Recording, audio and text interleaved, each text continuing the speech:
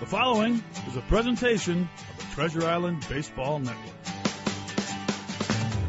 From the diamond to the clubhouse to the front office, this is the show that feeds the passion for all Twins fans. It's Inside Twins. Inside Twins is sponsored by Killebrew Root Beer, made in Minnesota. It's how memories are created and legends are made. It's another edition of Inside Twins. Welcome to our network headquarters here at Target Field. This show, of course, brought to you by Killebrew Root Beer, made in Minnesota. How memories are created, legends are made, and kind of a continuation today of a special moment yesterday as a couple of these Sons of St. Paul are in studio here. Jack Morris is here, and Paul Molitor is here as well. We've got plenty to discuss today in terms of how the Twins are playing, recent run of success at home, even some roster moves to dive into. But guys, I want to start by looking back at last night and just how special that was. The two of you, Dave Winfield was here. Joe Mauer celebrates St. Paul by hitting a leadoff home run.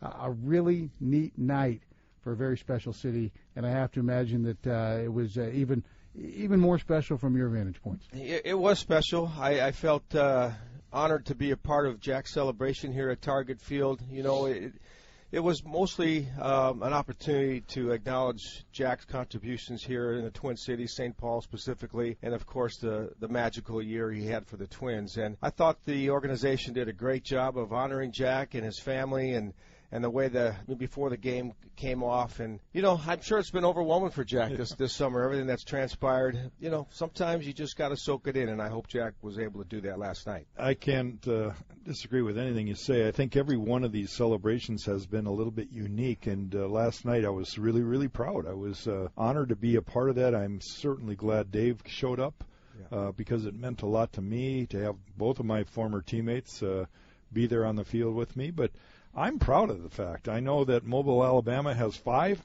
and Joe's knocking on the door to be our 4th, and, you know, it's just a neat thing. Who would have thunk from a little town in northern part of the upper Midwest that we're gonna send 3 guys to the Hall of Fame, all within the same kind of era. It was pretty neat. I have to say, as great as you were, Jack, your dad kind of stole the show from me. So I thought that was a pretty neat moment for your dad. I had been thinking about it for the last couple of years, you know, doing our Fox Sports North stuff out there by the flagpole, and every day at home a veteran raises the flag. And I had thought about it many times, and then I just kept forgetting about it. Like, all right, how do I get Dad to raise the flag? You know, and then a week ago, I actually called Drew here, and I said, Drew, what's the chances of getting my dad to raise the flag on my day?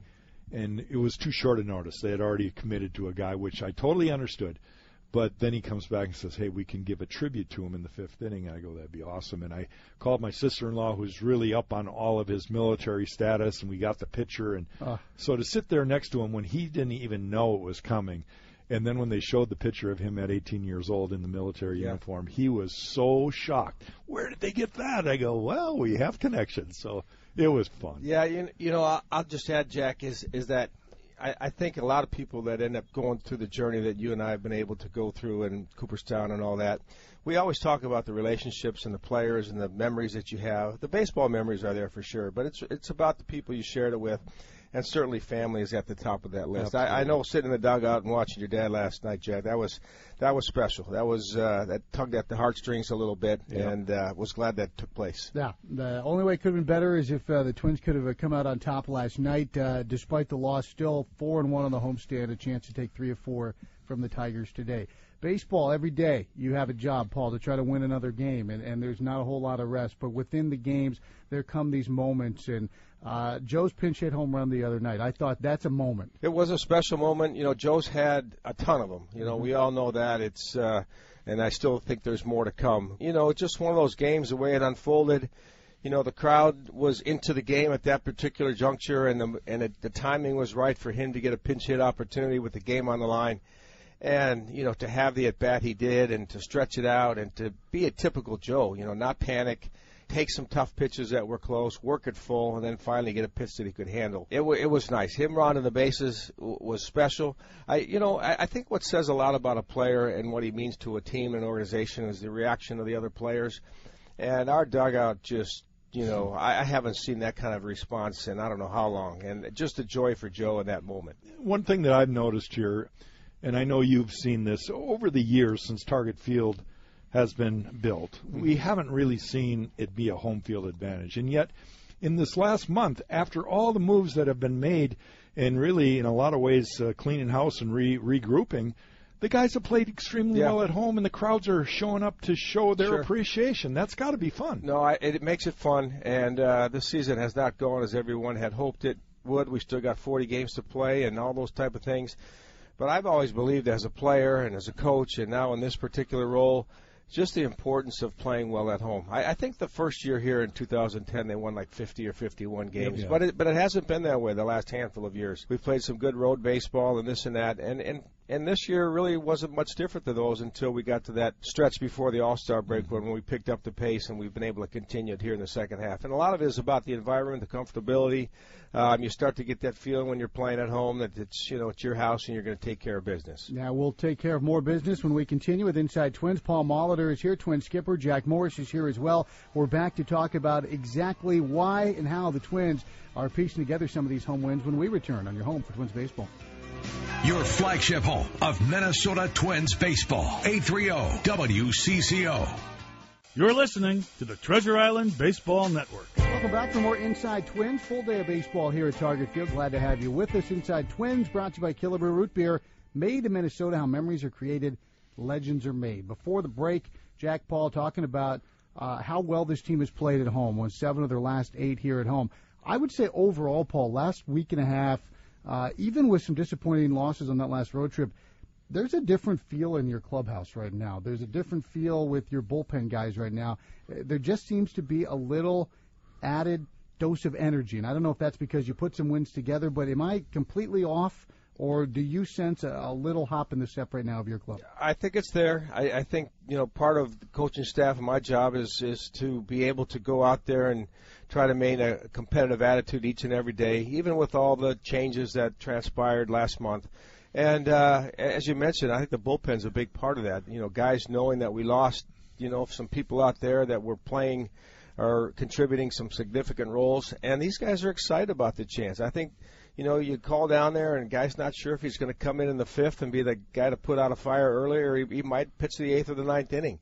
And it's not like I'm trying to confuse them. You're just trying to make the best decisions, and they've stepped up. They've all handled it really well to this point. Along those lines, Paul, you and I have been so blessed with being on teams that knew how to win and went out there every day and competed. I want to add a little, or have you try to touch on this a little bit more. When you have the chemistry, we call it in baseball, in a clubhouse, how much easier it is for you as a manager to have those guys understand that they're in it together, that they go out there, and winning is the only way you experience it. You've got to feel it, but you can almost sense that these guys are starting to feel it. Yeah, I think it's very true. I think when your team goes through the transition that we did, you have to be careful because it can go one of two ways, and one's not very fun. And you rely on your player leadership. I always have thought that that's a big part of the game today. And if your leaders take the right road, the guys are going to follow, and guys like Joe and Belial and the guys that have been around have stepped up. And then you see the young players that are maturing and possibly eventual leaders in your clubhouse. They're following suit. And you just go out there, and you can't control a lot of things that happen in this game, but you can control bringing the best version of yourself each and every day, and that's what we're trying to emphasize with these guys. Yeah, very well said. Now, one thing you guys have done on this homestand is hit a ton of home runs. Now, is that probably at this pace not necessarily a sustainable way to score all of your runs, the way the roster is built up, but do you attribute any particular thing to the recent power surge? Well, we saw last year we have guys that can hit it over the fence, and sometimes they come in bunches. I still put a lot of value into guys that can have situational at-bats that translate into runs. Like last night, we missed an opportunity in the beginning of the game to put a ball in play and add to our lead in the first inning, and we didn't do it. We did hit some home runs, I think 3 in the first 3 innings, and we got one later on. But, it's nice to see. We all know that there's plenty of guys on our team that have power potential. We're still looking for those guys that can respond and drive in runs in more ways than just hitting it over the fence, however. On that point, when we were in Cleveland on the last trip, 2 tough walk-off losses to the Cleveland Indians. On one night, Lindor hits a home run. Now, he's one of the best players in the game. The next night, he hits a ground ball with the winning run at second base and nobody out. And he hits a ground ball to the first baseman, and he's cheering on his way to first base as if he just hit the game-winning home run, knowing that he did his job to move the guy over. Moments like that, I guess, I don't know if they would be construed as learning moments, but they're, to me, windows into why good teams are good teams. And I think a guy like Lindor, you can point to other players and other teams that they've learned those situations and the value they bring to your team. I think some of our areas we need to keep trying to teach our younger guys is to be able to see the big picture of a game. It's not always about your swing and your fundamentals and all the things that you do. It's seeing how a game is played and how games are won. And Lindor doing that in that particular circumstance was a great example. I just want to add to that. One of the benefits of working for MLB.com over the last few years is postseason baseball that I get to do. And I've seen every single year a common denominator in the World Championship teams. It's that team chemistry. They believe in themselves. They play together. They're not selfish. And we live in a world of numbers for players and how they go about offensively. But it seems like the teams that win have really shifted towards that chemistry. Well, the conundrum in our game is the reality is you're playing for your career and for your family and your income and all those type of things. But when you can put that not at the top of your list of what you want to do and being a good teammate and understanding winning and losing, and if you're a part of that, you're probably going to be taken pretty well care of in this game. But sometimes, those things are a little bit elusive for some of our guys, and you just have to remind them through a course of 162 games. Do the things that help your team win, and it'll come back to you in some fashion. Yeah, I think that's a good point. If you win, it seems like things work out for guys who are on those winning teams. We'll take a break here with Paul Molitor and Jack Morris back on Inside Twins with some roster movement next on your home for Twins baseball. This is Byron Buxton. You're listening to Twins baseball on News Radio 830 WCCO. The show is Inside Twins. Glad to have you here on a Sunday. We've got a couple of Hall of Famers in studio, Jack Morris and Paul Molitor. And Paul, some roster movement. Last night after the game, it was announced Johnny Field was headed down. Seems logical that it would be Robbie Grossman, who's had a couple productive days with Rochester, who would be back in your lineup. Yeah, there's a few things that are happening here today with the 25-man. First of all, with Robbie's return to health, had 3 productive days down there with the Rochester Red Wings. We thought that we would get him active today, especially with the righty start, for them to have his left-handed or switch-hitting bat available on the bench. So Johnny Field was going back down to AAA, and we'll get Robbie going. So it's good to have him back. We all know how he can contribute. And then on the pitching side, we're going to add Busenitz today.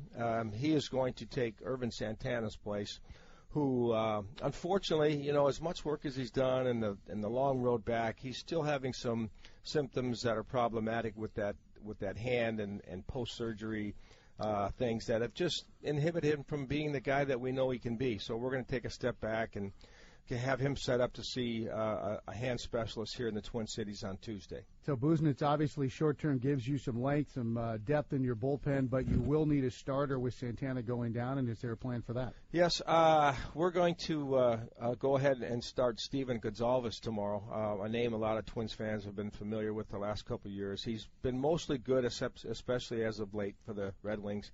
And there'll be another guy that it'll be exciting for us to take a look at this level. We're going to bump Barrios back to Tuesday to give him an extra day with the workload that he has been under throughout the year. We think that'll be good for him. And we will have to make another move to get Steven on the roster tomorrow. Paulie, we've talked so many times about, you manage a veteran team like the Yankees back in the glory days, and you set the same lineup out every time. And yet baseball in general, I think, is changed in the fact that this time of year there's always a lot of players coming and going. You're giving kids chances. Talk a little bit about that for these guys that are getting their first opportunities. Well, I still want to win. Right. I don't lose that for a moment. I'm always, everyone's trying to find a way to win. But with that being said, where we're at, opportunities for guys to come up here and for us to put eyes on them and get a look, see how they respond. You don't want to get to where you're fooled going forward, but, hopefully guys come up and take advantage of their opportunities. There's a lot of things up in the air about how the canvas is going to look as we enter spring training next year regards to pitching and position players, and this is a time for us to learn a little bit more. Yeah, one of the guys you're learning about is Tyler Austin. We know he's a strong guy. He's got power to all fields. A guy who played, you mentioned with Alan Buznich, they played together from the time they were like 9 years old. What have you learned or seen in Tyler Austin, and where do you think he can go moving forward? I know he and James Rowson certainly have a long history together. Well, my first impressions are he's dangerous. I think other opposing teams and pitchers are going to know when he's in the box because a mistake can be punished. We've seen him hit power, opposite field last night. He's hit a couple pull homers very deep. I think he's still learning how to hit a little bit. We see a lot of big swings and misses where he doesn't come very close. I don't think he has that part of the game down and just to become a little bit better hitter. But the potential there as far as being a power bat in a lineup is very, very high.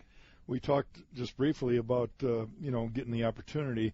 A couple of years ago, Jorge Polanco was a kid that kind of turned it up a notch in the second half of the season, and that progressed into, a positive gain.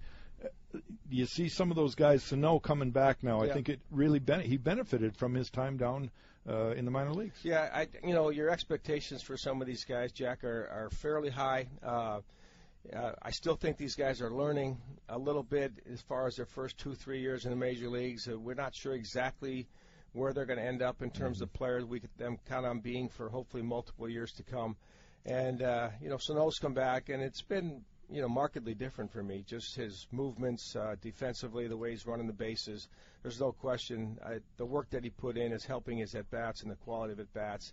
And, Polanco, after going through what he had to go through the first half of the year, I still think that he is going to get a lot better. I think he has a potential to be a 300-plus hitter from both sides of the plate, and his shortstop play continues to improve. You go down the list. Kepler has been a little bit up and down at times, but we still see the high end there. Rosie's kind of come into his own a little bit. All these people, they're going to be important pieces going forward. All right, we'll talk going forward about today's matchup as the Twins try to make it 3 out of 4 against the Tigers. Take one final break. The show is Inside Twins. It's brought to you by Killebrew Root Beer, made in Minnesota. How memories are created and legends are made. Back with more from Paul Molitor, Jack Morris in a moment on your home for Twins baseball. The radio home for Twins baseball. 830 WCCO.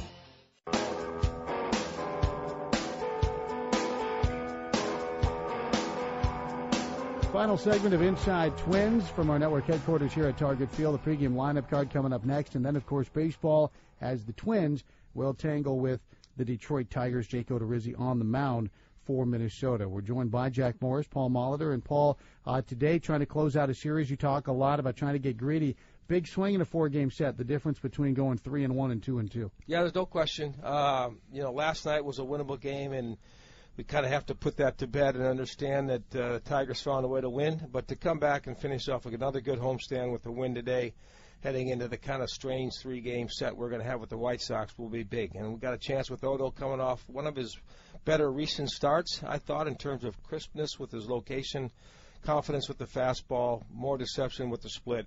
Hopefully he can give us a little bit of length today because we've been a little bit beat up in the bullpen the last couple of days. Paul, we're here in late August. All players know the importance of this game in the what Chris just mentioned, 2-2 or 3-1.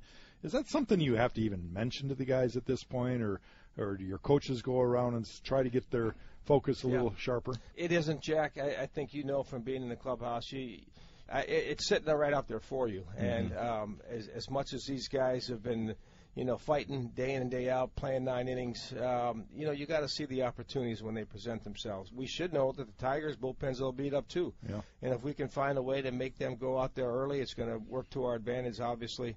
But, yeah, you go out there, you're ready to play, and to try to get this series will be, big for us as we go forward into the White Sox series. Looks like, and we believe this to be the case, a right-hander is going to throw for the Tigers. There's been some vagueness about that. Get all your lefties in your lineup today? I'm going to keep Austin in there. He's going to play first base, and I'll DH Joe today after the night game. Garver will be back in there catching Odorizzi, and then left-handed hitting outfield, and you throw in Polanco. Our left-handed side should be covered fairly well. All right, sounds like a plan for a series win. Good luck today. Have fun with the Tigers. And again, last night's special moment for you St. Paul guys, and we appreciate you revisiting that this morning. All good. Thank you. Appreciate it. Jack Morris, Paul Molitor. The show is Inside Twins. Paul's got a game to manage, and Jack's probably got another speech to give. We'll take a break. We'll come back with the pregame lineup card and advance the Twins and the Tigers next on your home for Twins baseball.